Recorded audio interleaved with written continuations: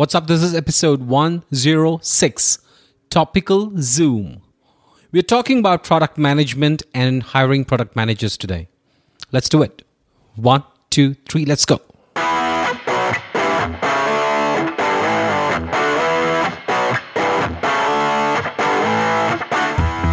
Welcome to the Design Your Thinking podcast, a show where we think, learn, and explore the product mindset so you can design better products every day. And now your host, Karthik.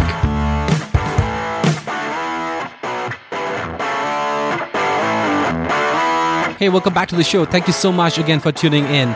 We are continuing our conversation with our guest with whom we started to talk back in episode number 105, Mike Knoop. Now, he is the co-founder of Zapier, which is a remote-first company, meaning which they have all their employees spread across the globe, and they meet once a year in a retreat. Well, we continue this conversation with him, and we talk about other stuff, including Mike's penchant to side projects and as to how he picks these side projects and what he does with them and how they kind of find their way back into the product in today's context. And also he goes on to talk about his perspectives on hiring product managers. Now, you might wonder, because companies which are completely remote have a different set of tasks or challenges to deal with, and hiring is a big challenge too.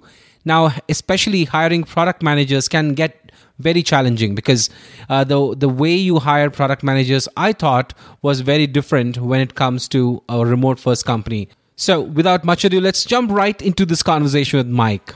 But before we went ahead with the episode, I'd like to introduce you to the Tiny Book of Triggers, a project that I've been working on in the recent times.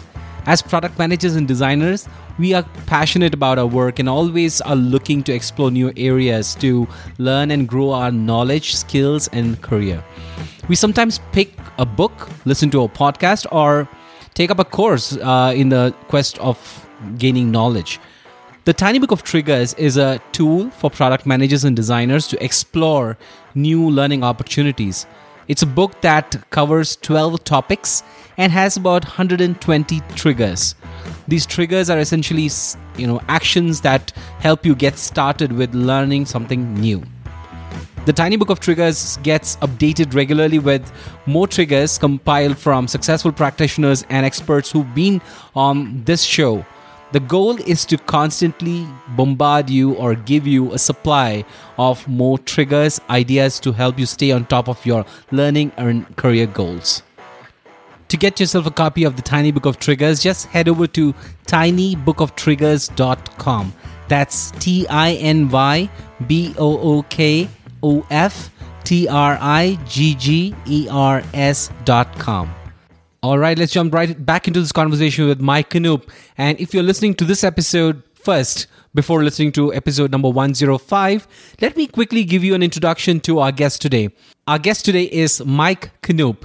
Now, he is the co-founder and CPO at Zapier, a 100% remote company that aims to help people across the world automate parts of their work. As a CPO, Mike runs Zapier's product teams today, helping them set and execute their roadmaps and strategy. Mike got a mechanical engineering degree from the University of Missouri and now calls San Mateo, California, his home. Let's do this. Let's jump right back into this conversation that we were having with Mike back in episode number 105, where you talked about the way you scale your team. So in that, you also talk about a team that does or invests time into doing stuff that is new, So I kind of tend to think about new stuff as side projects. And I think from the way I've seen you work, I think you love to do a lot of side projects. So, do you still invest time in doing these side projects today? Yeah, I do. As I mentioned at the top of the call, I like building stuff. I started out Zapier as an engineer, and as the company's grown, I've definitely moved more into management aspects, which is a little bit more divorced from writing software, which I still enjoy doing from time to time. So this is kind of my own personal outlet to being able to write software, is I find side projects I can work on. what ends up happening is like a lot of my side projects often turn into just like things for Zapier. That's definitely more common than not for the things I work on. Right. I mean, I actually guessed as much. So how do you go about picking these side projects? I mean, is there some way you kind of map everything and say, okay, this may be useful for Zapier, so let me pick this one up and try to do something? How does it go? Yeah, that's a lot of that. It's kind of like, I don't know. I can never get my mind. I can never get too far away from like the problem solving mindset. So when I see problems inside Zapier, like organizational problems or customer problems, and I don't see anyone in Zapier that's like particularly well suited to like, solve that or motivated to solve it. Oftentimes I'll just like go hack on a side project or something to get that done, or for personal use cases too.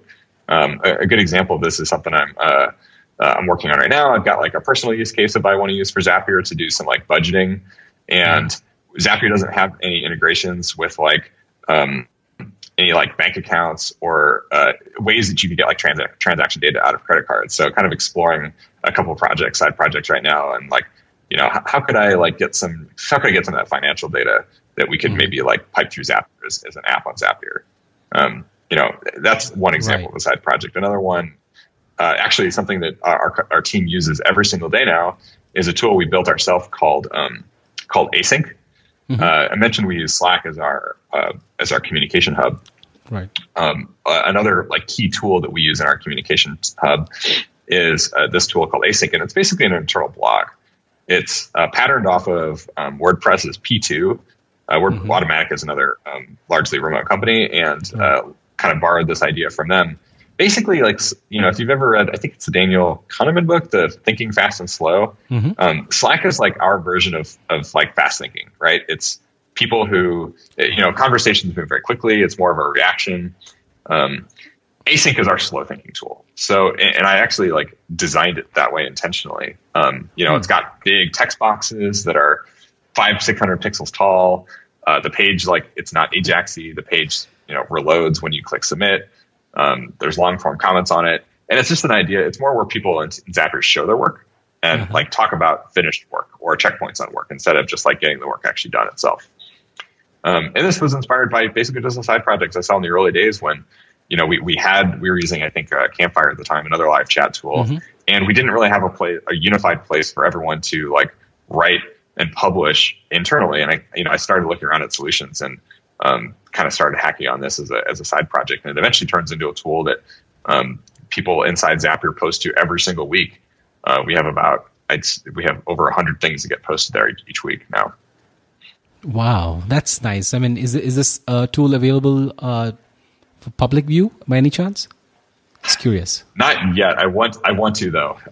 This is on my mind. I really would like to open source it because I think a lot of companies that do remote work and are like Slack first could benefit from a tool like this. And there's other tools out there you could use that do like you could replicate it with something like WordPress P2, but we've certainly customized it a little bit for the way we work at Zapier.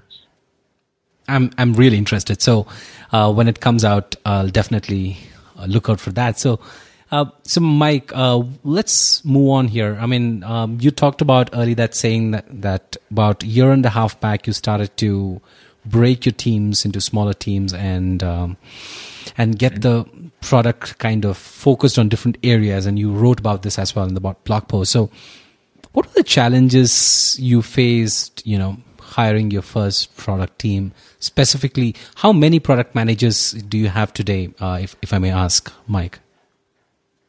Yeah, we have 4 or 5, depending on how you count. Some people are kind of have the role, but don't have the title like myself. As far as challenges for that first product team, I think this is actually a pretty big challenge of hiring product managers in general. Is the role is so horizontal. It's sometimes tricky to figure out what, especially for your company, where you want that like T-shaped to be, the kind of classic idea of like the T-shaped employee where they have a breadth of skills, but then they're very deep and experienced in one particular area. And I found it's kind of challenging to figure for product managers, especially when you're evaluating like skills for the role, what is that T-shape you want them to be really strong at? And then how do you evaluate like the rest of the T-shape? Because product managers at the end of the day are like hole fillers in a lot of ways, right? It's like if there's a part of the team that that doesn't have time, or you don't have a particular like person on your team that you need, like a user researcher or a visual designer or a particular engineer. It's like how do you get that stuff done regardless of those roadblocks? And the best product managers figure out ways to get it done. So the more holes you can fill, the more horizontal you are in that T-shape, generally the more effective you're going to be at like your job. You're going to be, not to say you would be not effective if you didn't have those skills, but you'll be way more effective than like the comparable product manager in another company if you've got this horizontal breadth of skills, from being able to write SQL and do data analysis, to doing task management with your team, to doing user research, to being able to give thoughtful UX critiques on designs that your team is working on. Right. Being very, very like cross-functional and horizontal like that, I think has made people very effective inside Zapier, but it's a very challenging thing to screen for. And how did you go about picking the vertical, the T, the one skill that that they were deep and experienced at? Were there some ways you went about prioritizing them? Yeah. I don't know if we've solved this quite yet. So we've been trying, basically, and I think this is something you can apply to every type of hiring, it's a very iterative process. Right. Particularly, I've learned this at scale with Zapier, is you got to start somewhere and take a guess and try it, and like put together an interview process and make sure, like the most important thing I think for an interview process is to make sure it's producing signal that you can track later and go back to and look at in the past. Because likely what's going to happen in the future is you're going to have a really good teammate, or maybe a not so great teammate. And what you want to be able to do is go back and look at the interview process and say, okay, like what signal did we get that indicated that this may have been good or may have been bad? So we didn't like burn as much organizational time, because at a small company, time is like the most precious resource you have. Like the clock is running for almost every company. So we've just taken a very iterative approach to it, right? It's like the first, I don't even remember exactly the set of questions we asked for our first product management hire, but I know it wasn't the best. It probably could have been a lot better if I took the learnings I have now from how I've seen some of our more successful product managers and went back to it. Today, the thing we're kind of working on is designing a kind of a skills set of interview that allow PMs to try to surface a lot of the small parts of all of these individual tasks. Instead of asking for a very specific one. Because I noticed when we tried to focus on just that T-shape, when we tried to focus on just the depth in a particular interview process, we kind of missed and didn't give the candidate chances to demonstrate skills, their horizontal skills that they might or might not have.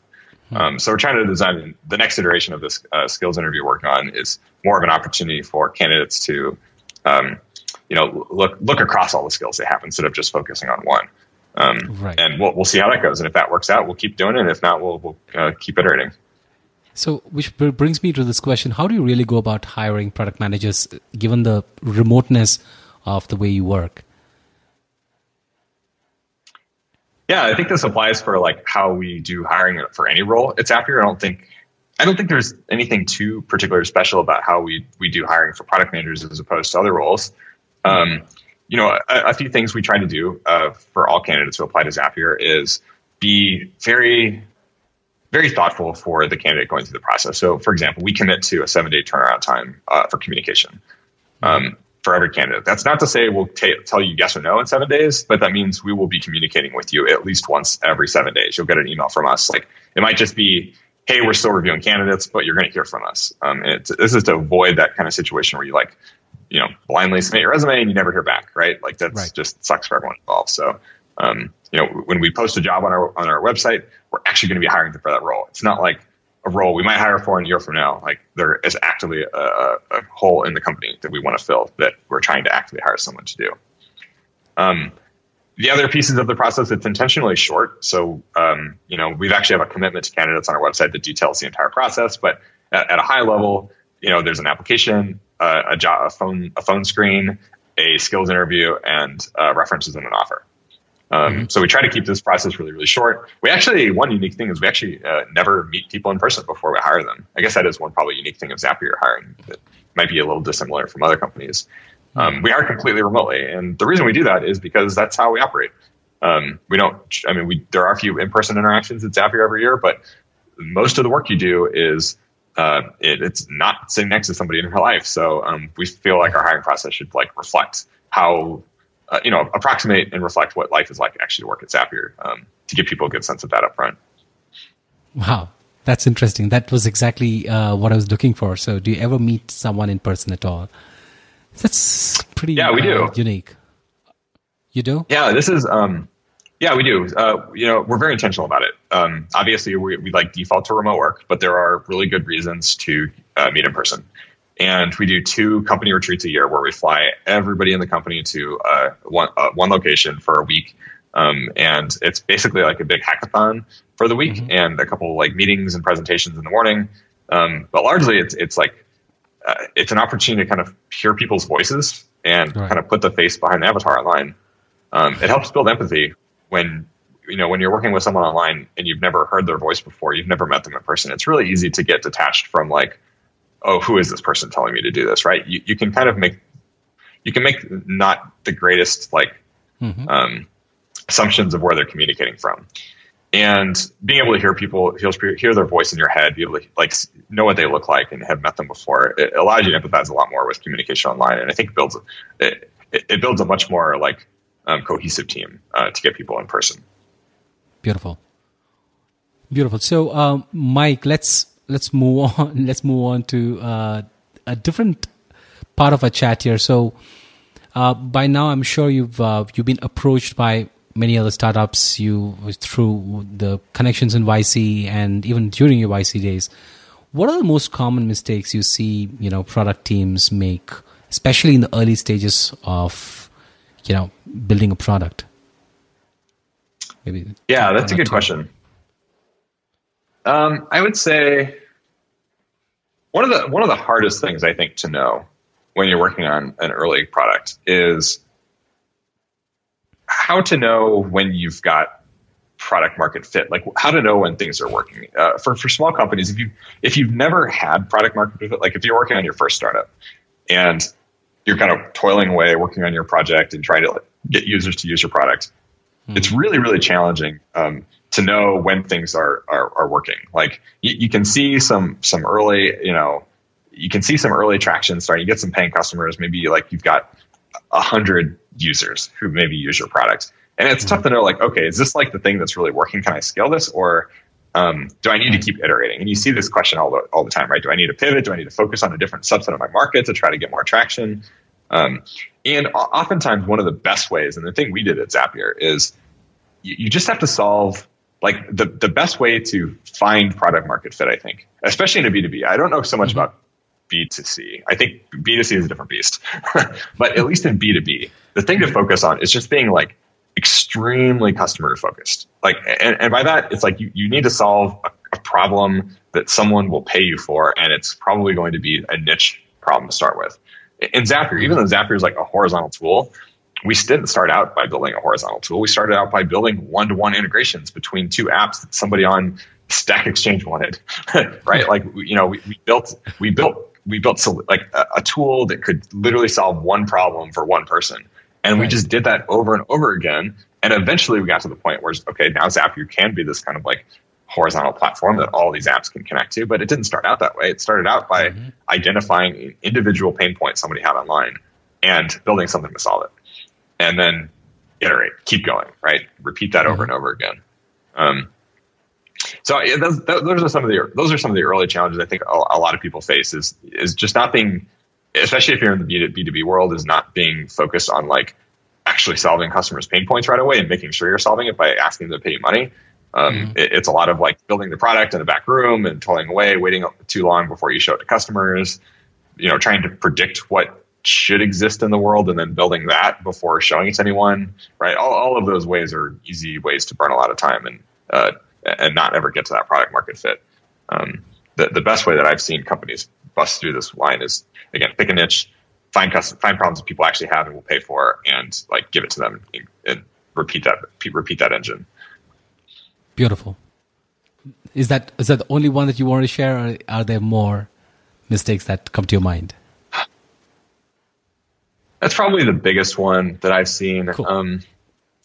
There's more, but like that. Got it. If you can't find a problem to solve, and like you can't find someone to pay for it, you don't have a business. So that tends to be the place to start for most companies. Absolutely. So great. So we are on the fag end of this conversation here, Mike. So if I had to ask you one advice that you would want to give to my listeners, who are largely product managers, early stage entrepreneurs, who are wanting to, build this compelling product, but truly unsure about what approach to take, what would be your one advice? So this is a bit self-reflective, but the thing that I think worked really well for me, I'm not sure it'll work for everyone, but the thing that I encourage folks to do is like always, it comes back to side projects. Put yourself out there and work on side projects. There are a lot of opportunities that come your way when you put yourself out there. When I was much younger, I was definitely more introverted, and I didn't work on things with other people. I liked coding stuff on my own, right? Not showing it to anyone. When you work on stuff and actually give it to people and put it out there, like opportunities surface in ways like that just you can't predict. That's the only way that I became involved in Zapier is I was working on side projects and reached out to Brian and met Brian. That's how we met up at Startup Weekend.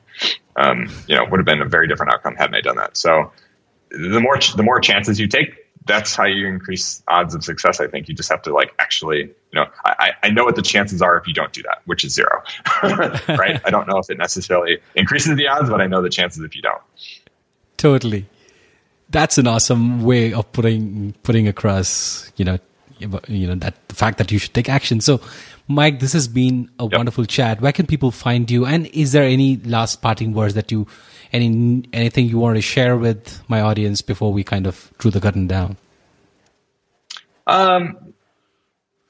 Maybe so. As far as online, you can find me on twitter.com/Mike Knoop. Zapier is Zapier.com, Zapier.com. We're working on some kind of cool stuff coming up. We just launched two fun things. We launched we launched team accounts recently. So if you're a Zapier user and you have been using Zapier as an individual, now you can start inviting teammates to use Zapier with you. And we're working on collaboration features and shared billing and things that make using Zapier in a team much easier to use. So that exists. You can Google for it and find it. The other thing we launched recently that's been in the news is we recently launched a delocation initiative. We're a remote first company, and a lot of companies out there will pay you to move to the Bay Area. And we thought it might be fun. We pattern matched off of a few teammates who actually moved from the Bay Area to somewhere else in the United States or somewhere else in the world. So we started a thing where we'll actually pay you to leave the Bay Area if that's something you're thinking about.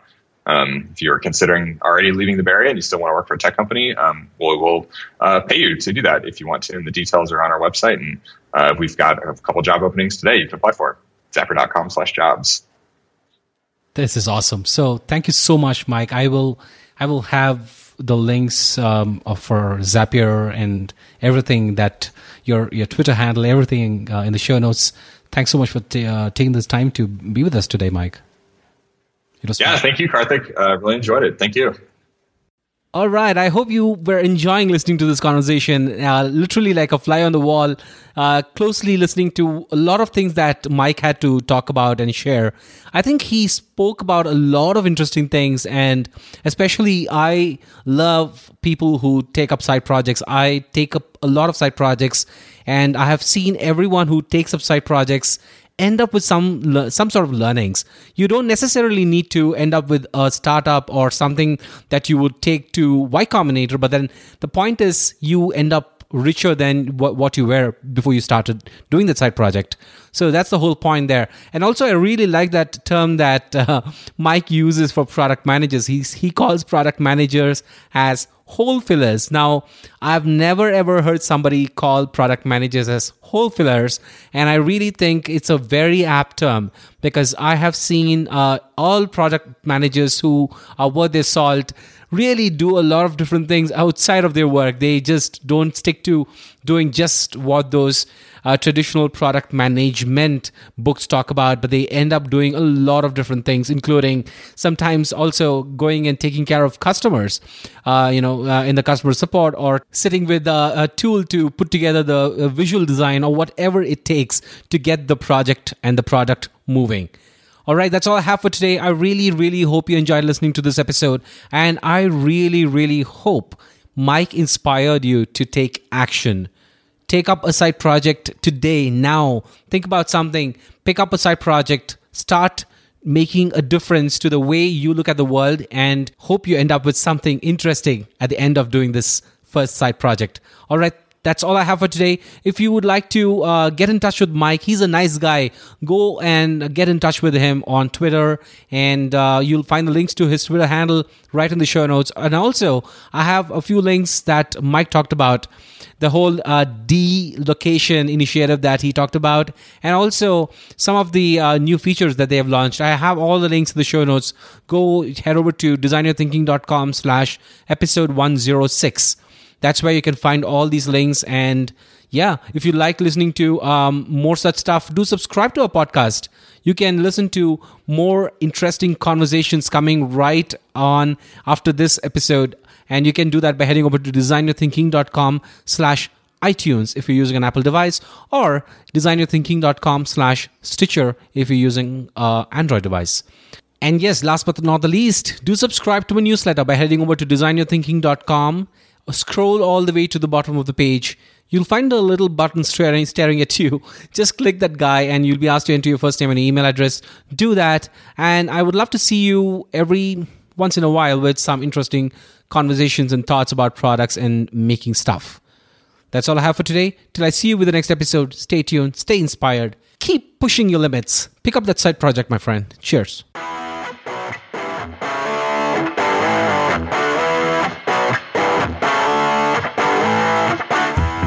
Thanks for listening to the Design Your Thinking podcast.